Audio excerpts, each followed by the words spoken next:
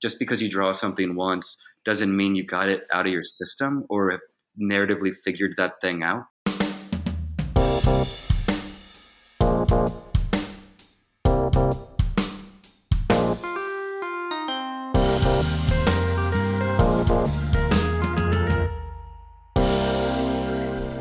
Hello, print friends, and welcome. I'm your host, Miranda Metcalf. This is a bilingual podcast, so if you subscribe to us, you'll be getting episodes in English with me, as well as in Spanish with Ronaldo Gil Zambrano. Together we speak to people around the globe about their practice and passions in the field of print media and multiples. Hello Print Friend is brought to you by Speedball Art Products, who've been a leading innovator and manufacturer of printmaking products for over 50 years. Speedball's speed screens answer the call to have an easy-to-use way to screen print, no matter what your experience level. Whether printing at home, studio, or classroom, these ready-to-use mesh screens allow you to create permanent photographic stencils without the need to mix emulsions or coat a screen. All you need is your design and you're ready to print. Pick up the Speed Screens kit for the most affordable way to get all the materials you need to print your next masterpiece. There's a link in the show notes. My guest this week is Emmett Merrill, artist in the upcoming Print Santa Fe 5x5 exhibition. For more information on Print Santa Fe, check out the link in the show notes. Emmett and I talk about how he grew up just down the street from the Lawrence Lithography Workshop, working as an intern at Tom Huck's Evil Prints, and learning about the art world proper before heading off to graduate school, building a print shop in the middle of the pandemic, and the beauty and the terror of the American landscape. So without further ado, sit back, relax, and prepare to read the signs with Emmett Merrill. Hi, Emmett. How's it going? Good. How are you doing? I'm really good. I'm really excited to talk to you because I've actually known your work and had you on my list of people I wanted to reach out to for quite some time. And then you got selected in the 5x5 for Print Santa Fe. And so this worked out perfectly. I get to fulfill my wish of chatting with you, and you get your work in a cool exhibition. It's a good day. Yeah, I'm so excited to be part of it, and I'm stoked to be in the first round of Print Santa Fe. It's awesome. Yeah, Yeah, totally. totally. So before we get into the questions, would you please introduce yourself and say who you are, where you are, what you do? My name is Emmett Merrill. I'm an artist printmaker currently based in St. Louis, Missouri, and I run the litho portion of Graphic House in downtown St. Louis. Wonderful. And so, where did you grow up and what role did art play in that part of your life? Oh my God, I was so spoiled. I'm from Kansas City on the Missouri side, and both of my parents were artists when I was a kid. Oh, And wonderful. dad was actually a printmaker, and so I've always been around it.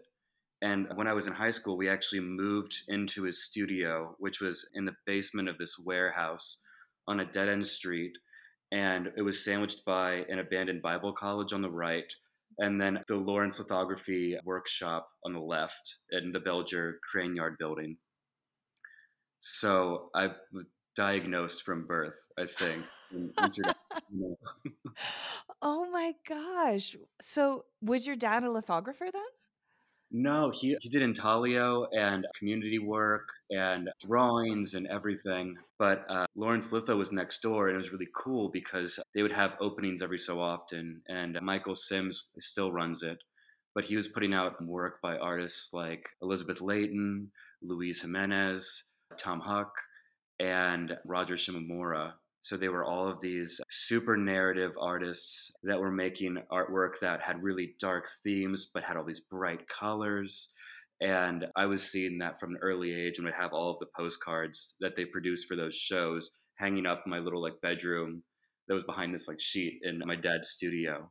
It was cool. Those artists all had their own. The work was all narrative and interesting, but the artists themselves were super, had these mythological stories about them, like Luis Jimenez, like famously sculpture artist and painter, illustrator, lithographer, and was famously crushed by his sculpture he made for the Denver Yeah. airport, tragically.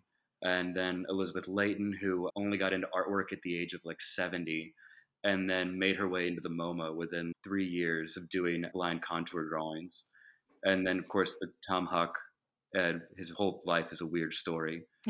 And yeah, so I mean, the artists and narrative were just as interesting. Their biographies were just as cool as like their narratives, you know. So I think that was what got me really interested in litho from like a young age, I guess. Yeah. That's an incredible story to have that introduction, as you say, written in the stars or in your blood from the beginning. Because so many artists that I talk to, they don't even know what printmaking is even until college usually, and they are falling into some printmaking course because it had an opening or something like that, but it's really yeah, it was there for you all along. I got to see some of Jimenez lithographs at the Anderson Museum in Roswell, New Mexico recently. He did the Roswell residency several times, I think, and just they're incredible. And they had some of his sculpture as well, but that's a really special thing to be exposed to early on for sure. Mhm. Yeah. Yeah, And and it's crazy that he did so much stuff too. Sorry, you know, I don't know. It's almost like with some artists, it's like, where do you get the time to get that good at all of these things? It takes long enough to get good at like one method of printmaking, let alone sculpture and like painting, you know? yeah. Yeah, that's incredible. So, what about your mother? Was she a printmaker at all? No, she was actually a photographer and went to the Kansas City Art Institute and then worked for years for KU Med and ran the magazine there. And so was photographing and traveling around the world to photograph surgeries in different countries and different parts of the United States. And then and her partner years ago started their own business where they're teaching photojournalism to retired hobbyists. She'll go and she'll travel to Bhutan. She has two different trips in India. She goes through Morocco and she's going to Japan, I think, the next few months, and she brings this full group of people and they bring their cameras, and she basically shows them how to interact with people and photograph people and landscapes, and they travel to all these places that are off the beaten path for tourism, and so has all these amazing experiences and pictures when she gets back, and she helps them make them all into these books and calendar or books and like catalogs and prints, and puts on shows for them, and the money will go back into a lot of times the communities that they'll visit there. Like in Bhutan, they had a show in Kansas City, and everything that's sold there went to build, I think, a dam or a well in Bhutan, in a village they would go and visit. That's So so cool. I wanna go travel with your mom and take photos. That sounds really great. it's awesome. I've done it a few times, and it's crazy, and it's cool to watch her work. And because you're not just talking and photographing people, you're also like managing this entire group of people, and it's awesome to watch her do it. Masterful, almost. Yeah, yeah, and that element in there, of course, of putting the money back into that community really adds that layer of morality to the experience, right? Because I think one of the criticisms, rightly so, that photojournalism can get is profiting off of the life and the experience of others with only taking involved. I've seen your life and I've documented it, and now I won $10,000 or something like that. So that's wonderful that she's adding that element of understanding how to do this in an upright way. Absolutely, I think that's what it should be for. You know, giving back. I remember like we used to photograph people or go around and do these sort of street studios in Kansas City, and like you would hold up a piece of foam core, or one person would hold a piece of foam core, and somebody else would talk to people and be like, "Hey, can I take your picture?" And you'd have these like sort of street studio portraits of people, and then months would pass, and you'd get on like the bus or something, and you'd see somebody that you photographed who has no idea who you are anymore now, and it's like seeing a celebrity almost, or you feel like you took something from them, but not in a bad way because you talked to them and they were like, "Yeah, you can take my picture. It's for an art show or something." Yeah. And Oh, weird that's relationship to interesting. have with people in your own city, I guess. Yeah. And then so for your journey with printmaking, you had it in your life growing up. At what point did you know that lithography was going to be your path? You talked about this experience with the Lawrence Lithography Studio. But was there a moment where you were like, this really will be it? This isn't just something I admire. This isn't just something that inspires me. I'm going to dedicate myself to this craft for my life or the foreseeable future.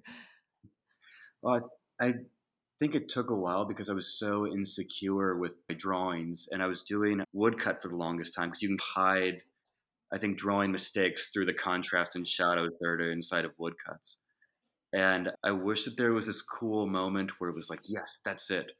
But it was really just I was in grad school at Knoxville, and it was our grad seminar, and Beauvais Lions practically forced me to do a litho. And I did one and was like, "There, I did it. Can I not do them anymore?" I hated it. I thought the drawing was bad.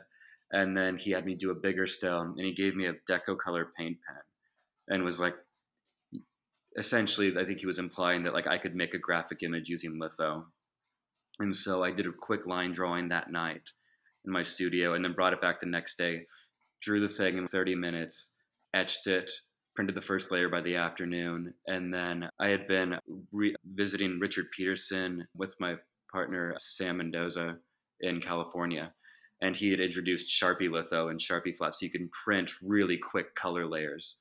And so I just went crazy on this quick pen and ink drawing, and I did on a stone, and then that hooked me. Treating it because at the time there was a lot of like ideas in print where it was like, I want to make this drawing, but I don't want it to be like a coloring book. And Mm. that was confusing because I was like, well, that's how I draw. It's not very so I wanted to be like a coloring book. So I think that was a really long, convoluted like way to say Beauvais Lions forced me to do it, and then I got hooked. Yeah, yeah. Well, I mean, he is a proselytizer for the medium. So I'm not surprised that if you ended up in a grad seminar with him that he'd make you put crayon to stone at some point. Yeah, absolutely. My friends make fun of me for it. They had a photographer come into the studio one day to advertise the program, and the sun is coming down through the windows in Knoxville. And there's this picture he took because Beauvais was like modeling for it or something.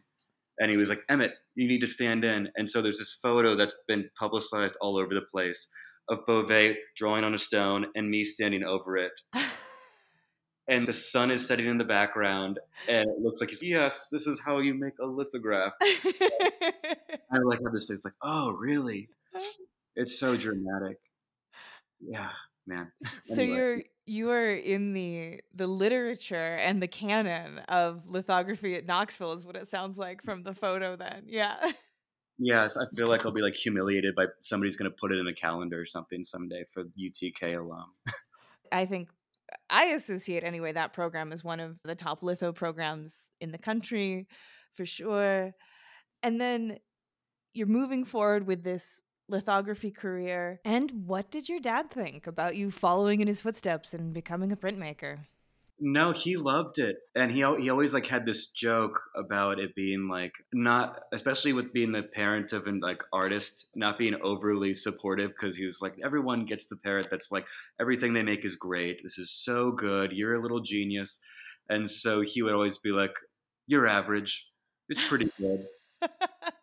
And with a smile on his face, you know? And so I think like once a year I'd come back and I'd show him my prints and he'd get really excited about it. And we'd catch up on the phone and sort of go back and forth about what we were doing and where we were showing. And yeah, so I don't think I think he was pretty proud and pretty excited about the whole thing. And he got to see Graphic House about a year ago. And he liked, he enjoyed talking a lot. And so like I think seeing him get floored in a lot of Mm. ways was how I took it looking around. And he had an Instagram that was rough for him to keep up with in a lot of ways. But I think the only posts he did were of the bathroom because there's all this Evil Prince stuff, and he loves Tom Huck and was posting pictures of like Huck's artwork and Bill Fick that was all like paper mache across our bathroom.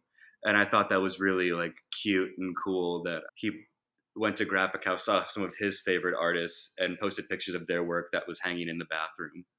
Yeah. Yeah. So I don't know. I think he was really excited about it and everything. That's lovely. Yeah.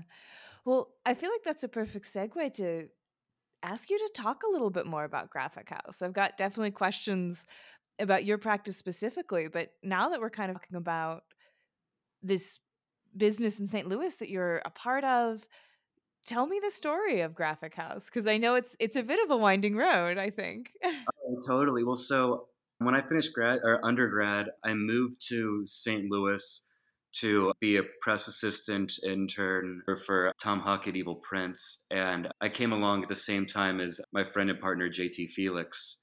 And I was there for about 2 or 3 years, and JT stayed longer. I went to graduate school, and JT stayed in St. Louis.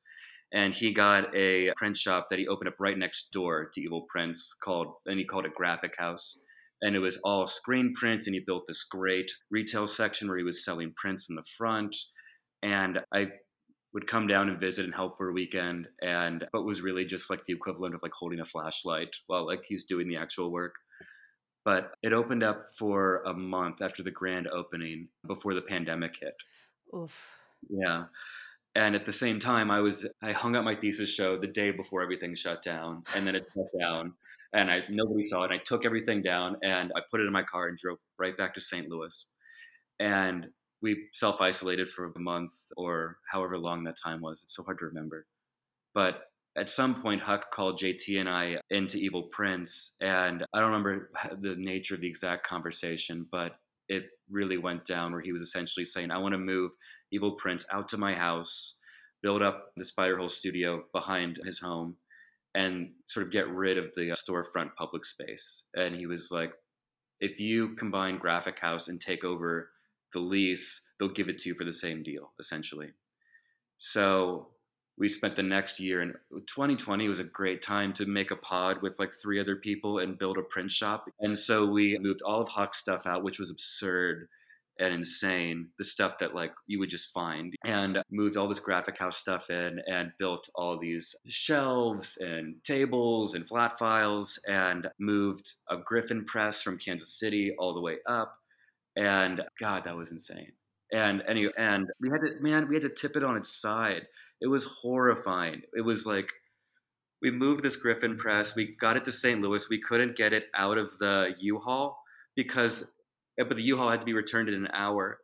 And Graphic House used to be right next door to this sports bar barbecue place. And Jackson is walking by and he sees JT and I scratching our heads like, what are we going to do? How are we going to get this press out? And I got an idea. I'll be right back. So he goes to the bar and he comes out and he's got like 5 red faced, half drunk, none of them wearing a closed toe shoe between them. And they like crawl up. Oh God, it's horrible. I've got a video of it. And they all pick up this Griffin press from a different angle and they like lift, and we all lift it up and we bring it out and you can see us all falter for a second, and they get it onto like essentially we're 2 skateboards, these like little cheap furniture dollies, and we wheeled it into the building. Somebody should have lost a digit. That was horrible. And we wheel it into the building and we get it there and it won't fit through our door. So we had to take the door frame off. JT has the circular saw and he cuts out a portion of the wall and we barely twist it in. It was, man. And so, yeah, that's how we got the press in. So we get the press in.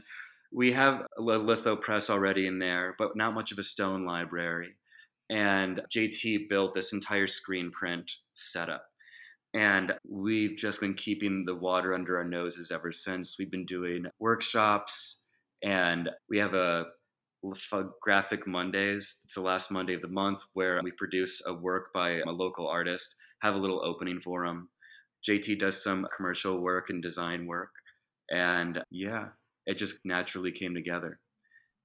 Yeah, and it is like it's a very cool space now. I got to visit it a couple months ago and it's wonderful, and I feel like that to just go across the street and get some day drinkers to help you move your press is sort of exactly what's needed to make it in the print world, I think. Like, you really just need to figure out how to get it done, hell or high water, budget or no budget. And so I think that's just such a wonderful story of how things actually work and how things actually get done in the art world that usually goes unseen. Totally, 'cause I feel like it's almost like it gets almost, like, spiritual in a way where, like, you run into something and then Mhm. somehow you get out of it, or, like, somehow the rent gets paid.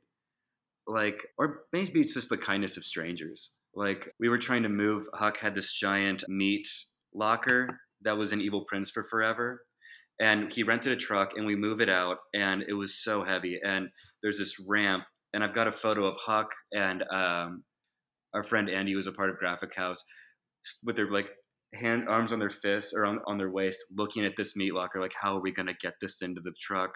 And 2 guys who were just, like, I think, like, working at the place next door and we're on their lunch break walk up and they're like, "Do you need some help?" Oh, And yeah. they're like, "Oh, yeah, we would love that." And they're like, "Get out of the way." And these 2 guys just push this thing up.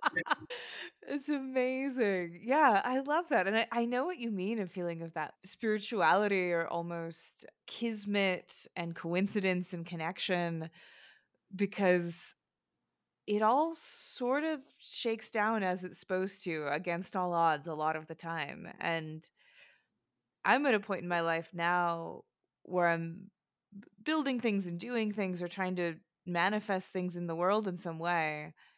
And I really just try to listen to the rhythm of the universe because I'll just take on a project or get a harebrained scheme and I'll be like, look, if this is supposed to exist, it will. And Mhm. then you'll see those doors opening and you'll see the kindly muscle on their lunch break who are willing just to help you will sort of appear to you. And if it doesn't, then it's not meant to be. And I think that that's in a way opposed to the deep and sort of toxic hustle culture of the United States, that Mhm. you just need to white knuckle everything through to the point where if you don't try hard enough, you failed because it's your fault and you're a failure. And it's so much easier to be at a point where you can just lax until the flow of what's happening. Yeah.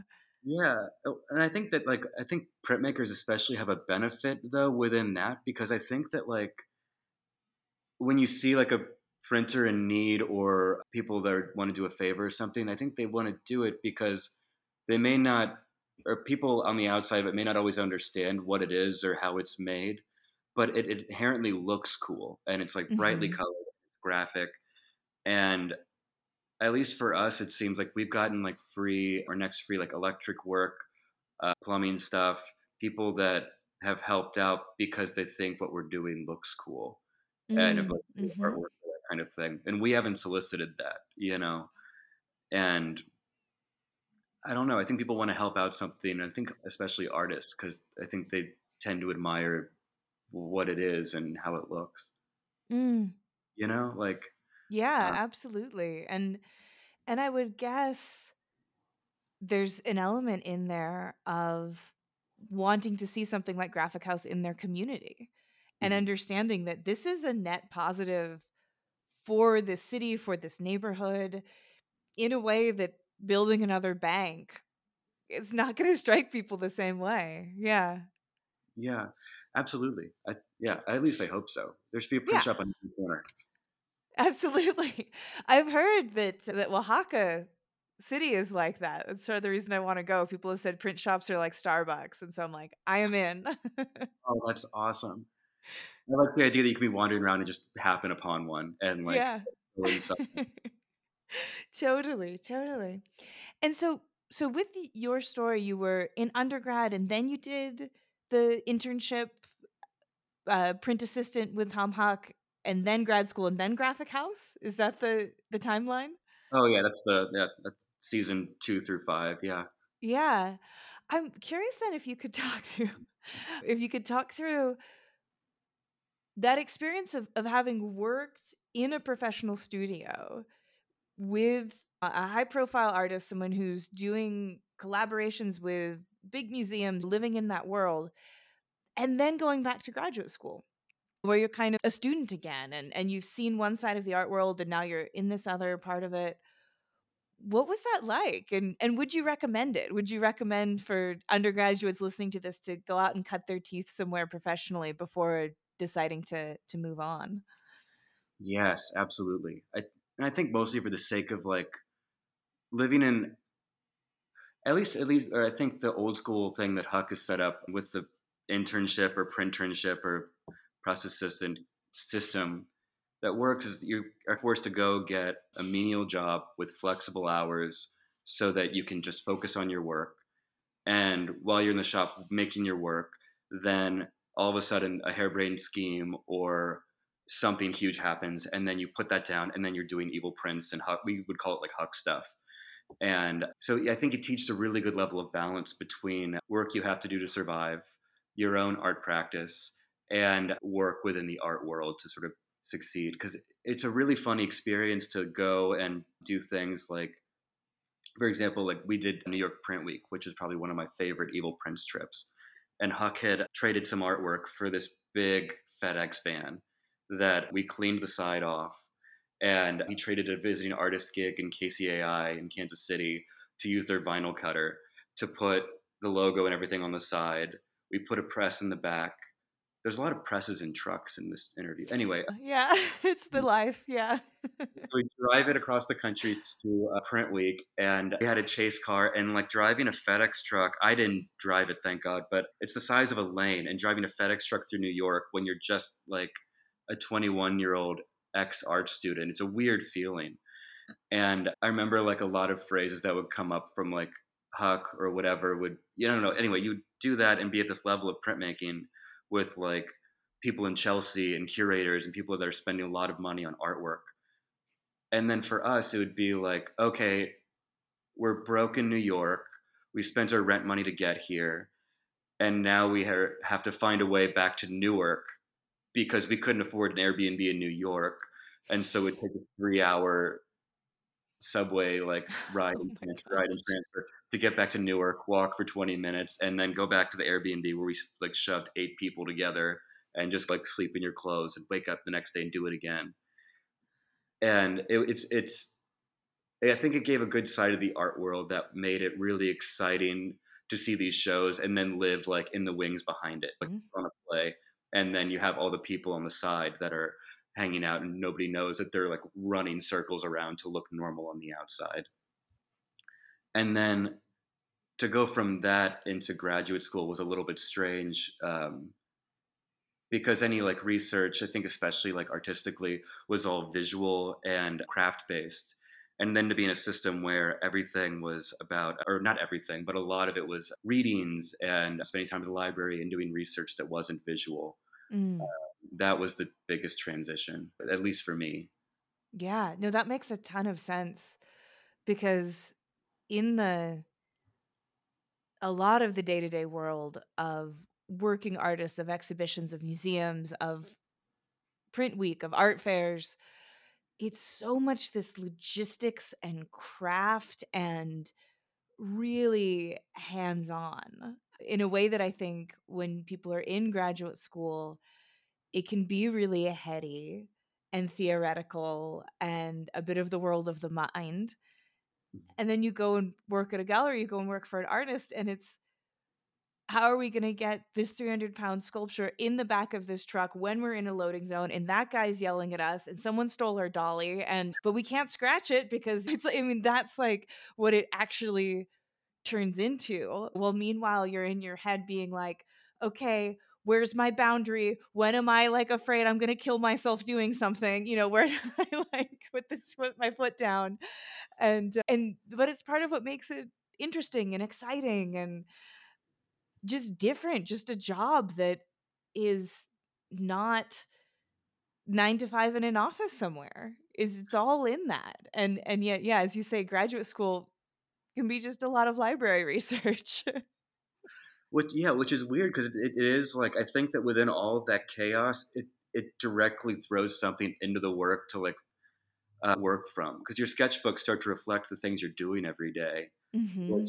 especially working for a professional artist and a successful one at that, like a lot of the dialogue isn't. I think in Huck's case, like he's making this really like making all this really smart work that's smart visually, narratively, like critiquing the state of like our country at the time and all of that. But it's like, what do you talk about in the off time is like, we need to shit $2,000 tomorrow or we can't pay rent, you know? Yeah. It's like that's what the conversation is about. So to go from that into like, but what does it mean to make a print? Yeah. Get years into that and like scratch your head and be like, I don't know, make more than one of the draw, you know? Yeah.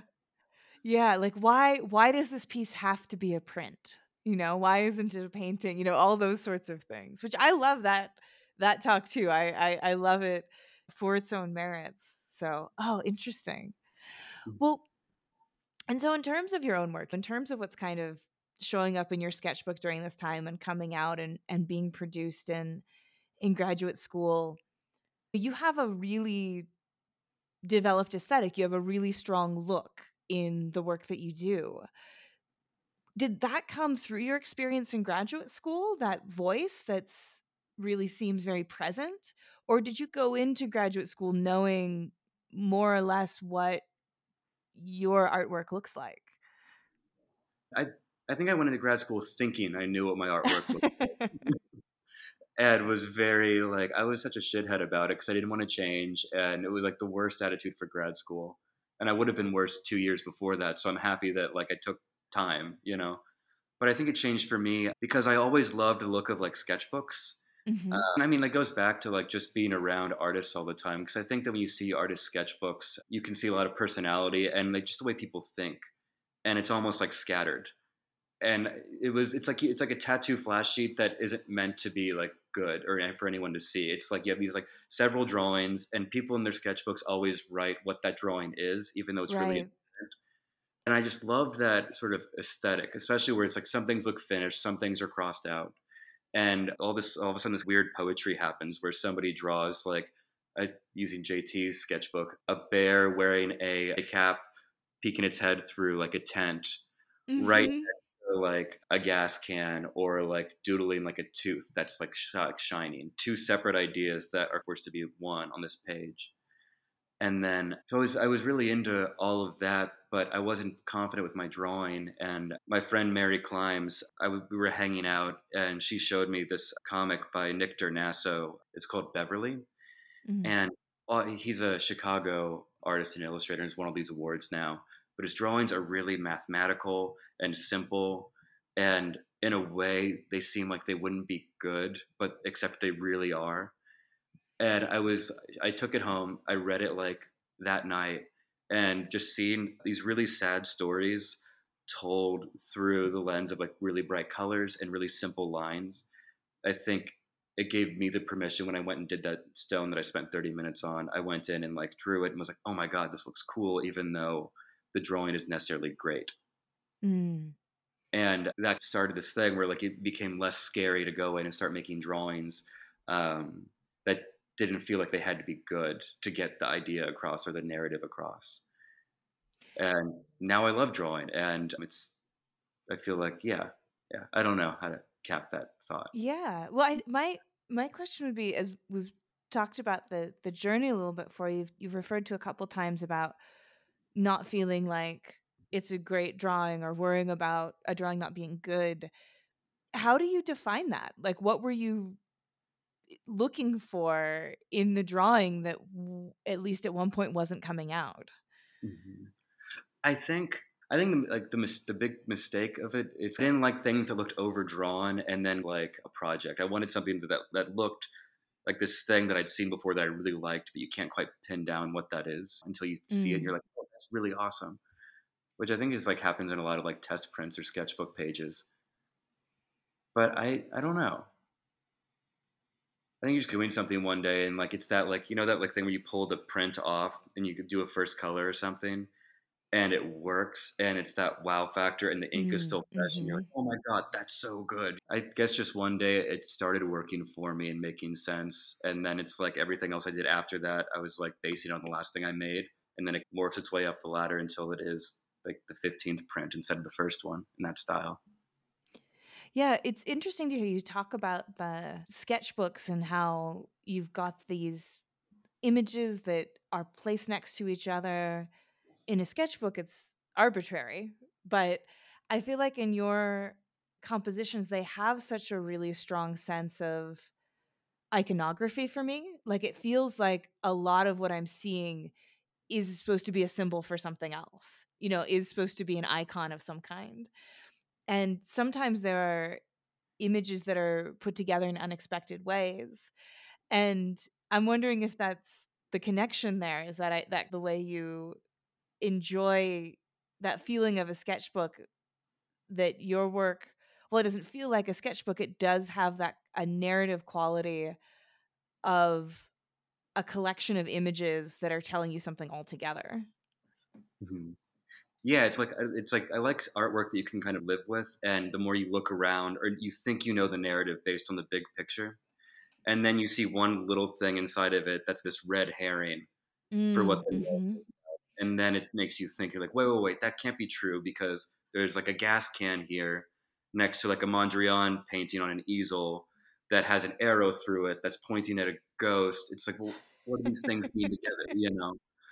And I Yeah. like that it's like they all have like meaning or something, but they're kind of like in letterpress. I think they're called dingbats or whatever, where you can like plug in these little pre-made images into like new compositions that just can throw off what the narrative seems like it's supposed to be. And then through that, it's like beat poetry or free association stuff, where it's like there is one larger idea, but it's not always just about that thing. Mm. Yeah, something I've been curious about with your work, having seen it in person and seeing it in reproduction a fair amount, is finding that balance in your compositions, that the viewer feels like there is a story to be unraveled. It gives enough, rewards the viewer enough that they return to it and feel like it's a puzzle they can solve Mhm. without making it so heavy-handed that you look at it and you're like, "Oh, this is about sex. This is about war." That's like, it's like it doesn't give away everything. At least in my experience of viewing work, it never gives away anything, but it doesn't feel so disjointed and so random that it doesn't reward you Yeah. the effort of looking. I hope that makes sense. No, I think it totally does, because otherwise it's just like a bunch of random objects that are like unrelated. But when you put them together, I think you sort of force that narrative or force that relationship. And I also think it's something where it's like thinking, or when people are making a composition, I think there's a lot of the idea of making or making visually instead of narratively, or like illustrating something where it makes compositional sense to have something right here. But then you have to like draw yourself back and be like, does that make narrative sense though for the entire thing? And then Mm. the following question is like, well, does that matter? And then as you kind of go through, I think then you sort of realize like what it's about. Like, and I think it's also worth it for like the joke, or when you people ask what everything is, because there is a meaning to everything, at least in my work, and you can point things out, and sometimes it fits, and sometimes it's just absurd. Like I did this one big litho in grad school, and I was working on the drawing for it in the letterpress shop. And my friend Ashley Mays came in, and she was working on a project, and she was telling me about how she listened to a podcast about someone who figured out how to communicate with fish and somehow. And I interpreted this as like, oh, like, so the fish can get interviewed on a podcast? That's insane. I drew a picture of this stupid looking fish with a microphone on a like blanket doing a fish podcast. It's super small. And as I found out later when I was telling her about it, I think that podcast was not about interviewing fish. It was just about, so there's little things that could be also like day to day that may not make any sense with the larger thing, but it's like also the sketchbook where you can be working on this big thing over here that's all dramatic, but it has room for you to treat it like a journal or a sketchbook page or a record of your. Mm. Yeah. Well, and you also have sort of recurring key themes and recurring characters, if you want to call it characters, is probably not the right word, but recurring, let's see if I can make it sound fancy art talk. Recurring visual themes that Oh, show up good. in your work. Of for someone with a sheet over their head like a ghost, or a litho stone or something like that. And I think that's part of what makes your work feel consistent, because I think if you were mixing up, as you spoke to, sort of random icons, it wouldn't necessarily maybe feel like that there is an underlying truth that you can get to. So even within a print, it has that. But then also, I think with the repeating visual themes, it also then feels like there's almost like a larger story at work throughout the years that you've been doing lithos in this style.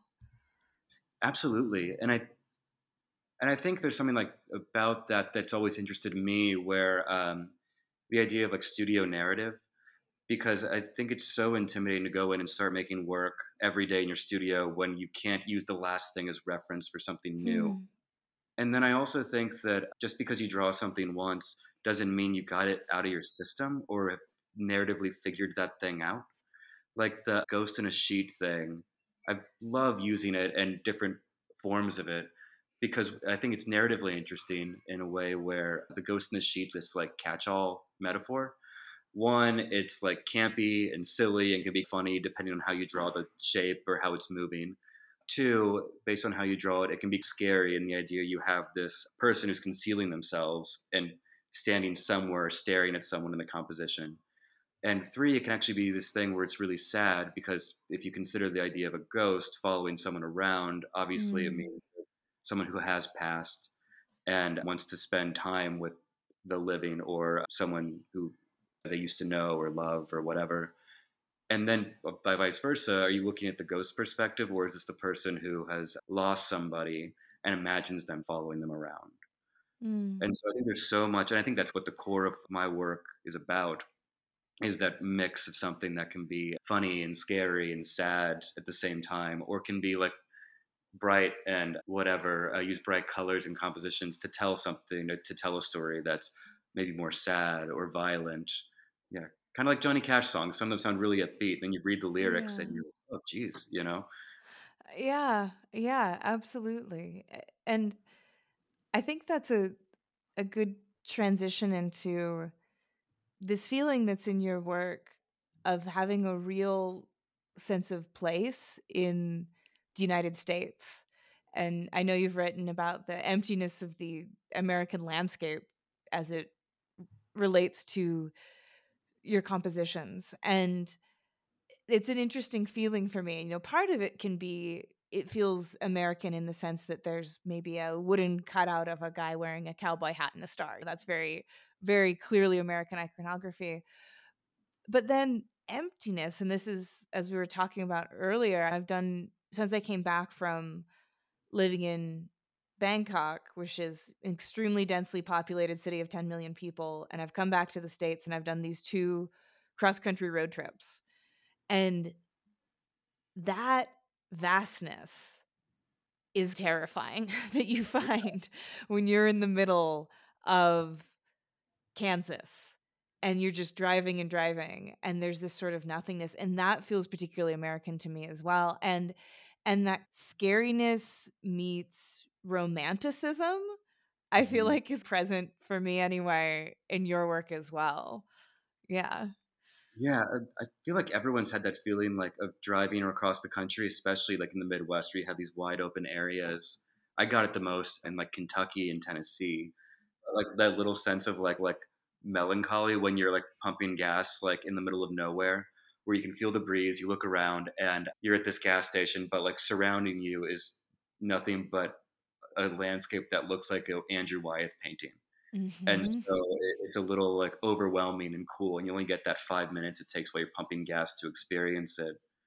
But also, like, I mean, what I've always been so interested because I spent so much time driving between Knoxville and DeKalb, Illinois, and Knoxville and St. Louis, has been you go through these long, beautiful stretches of road and see these small towns and everything. But the unifying thing is that you have these the bright, like primary colors of gas stations that always cut through that landscape, which is actually really nice because I don't know, you see the sunset and like turns that certain blue when the sun first goes down, and then you have like Quick Trip, and if you can separate yourself from seeing it as like this interruption of nature and like see it as being a part of nature, it ends up being this campy, cool thing, or at least something that I'm like visually really interested in.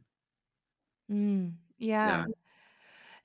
In your work, when you see the different icons appear again, do they always mean the same thing? Like, is the gas can or the Mondrian or the cowboy cutout?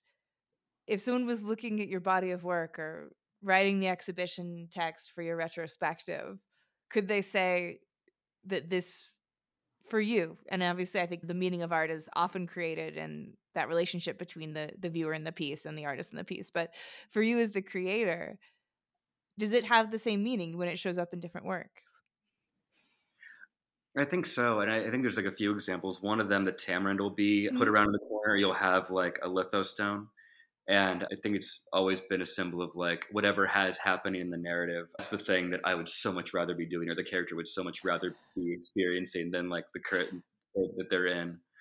The other one I think is the wooden cowboy has a changing meaning, but always sort of represents the same thing, where it's like something that looks real but isn't, which I think is a recurring theme, where you have statues of somebody or statues of a thing in the work looking at somebody who isn't a statue. Or I guess the better manifestation, there's a lot of, I draw a lot of geese looking at whirligigs that are look like geese. Mhm. And it's just like weird, dumbed down, uncanny valley thing where it's like you look like me, but you're not me, or you're not real. So I like, yeah, I think so. I think that the context changes meanings of a lot of things, though, and they almost have like forced to serve like a narrative purpose. Yeah, maybe it's just like the meandering answer of this is the at the end of it. It's like maybe not. I think it depends on the situation. Because in one of the prints, like the cowboy figure is supposed to be like a piece of a broken billboard that got hit by a tornado, landed in a field next to another piece of broken billboard, and the two billboards in the story I'd written for it were in love with each other but couldn't be together. But because of this tornado, they're now in the same field and can like interact. And then along the bottom of the composition, there's like a really bare bones history of Western art where you have like the Venus of Willendorf, the Monster, and the Venus de Milo, and then the Mondrian painting, which is just, yeah, man, I have no idea. I guess not. I guess they all mean something different no matter where they are. So, in the time we have left, can you let me know what you're looking forward to? We're going to be releasing this pretty soon. So, besides being in 5 by 5 in Print Santa Fe, anything Mhm. else you want people to know? Yeah, well, we're still in the very early stages of figuring this out, but JT and I have been trying to figure out this print event that's going to happen twice a year, and we're going to start it in Kansas City in late May, early June, and it's going to be a big showcase of printmakers and like printing and music, and then we're going to do it again, ideally in New York for Print Week, and it's going to be called Seeing Double. And I think that's all we really have so far. We're like looking at a space and we're going to start inviting artists soon. So that's the Graphic House next thing. For my personal stuff, I'm starting a new body of work. I just set up plate litho at Graphic House, and I'm finishing the newest print of that today. And so hopefully that'll be in some shows and people will see it. So that's what's on the immediate horizon. That's really exciting. I look forward to hearing more about the events, Seeing Double, perfect title, no notes. I love it.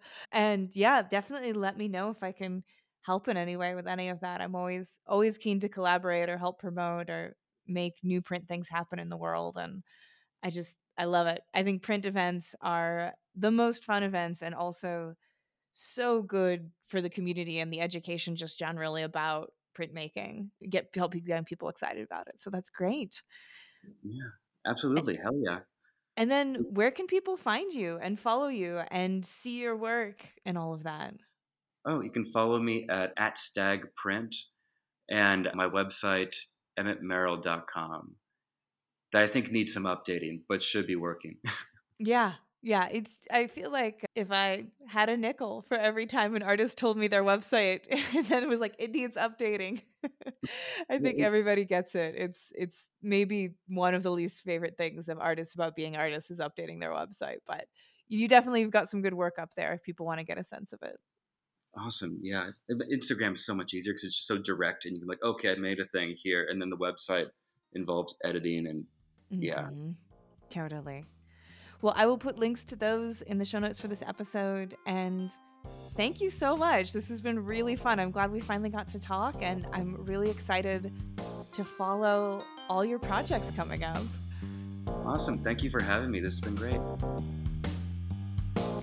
If you like today's episode, we have a Patreon where you can help us keep the lights on and get bonus content, like Shop Talk Shorts, where our editor, Timothy Pauschak, digs deep on materials, processes, and techniques with past guests. Also, if monetary support isn't in the cards right now, you can leave a review for us on your podcast listening app of choice, or buy something from our sponsors and tell them Hello Print Friend sent you. But as always, the very best way you can support this podcast is by listening and sharing with your fellow print friends around the world. And that's our show for this week. Join me again next week when my guest will be Hayley Takahashi. We talk about her journey as an art history student turned artist, the particulars and complexities of drawing on ukiyo-e imagery as a Japanese-American artist, her long-standing self-portrait practice, and how this shows up in her current work. You won't want to miss it. This episode, like all episodes, was written and produced by me, Miranda Metcalf, with editing by Timothy Pauschak and music by Joshua Weber. I'll see you next week.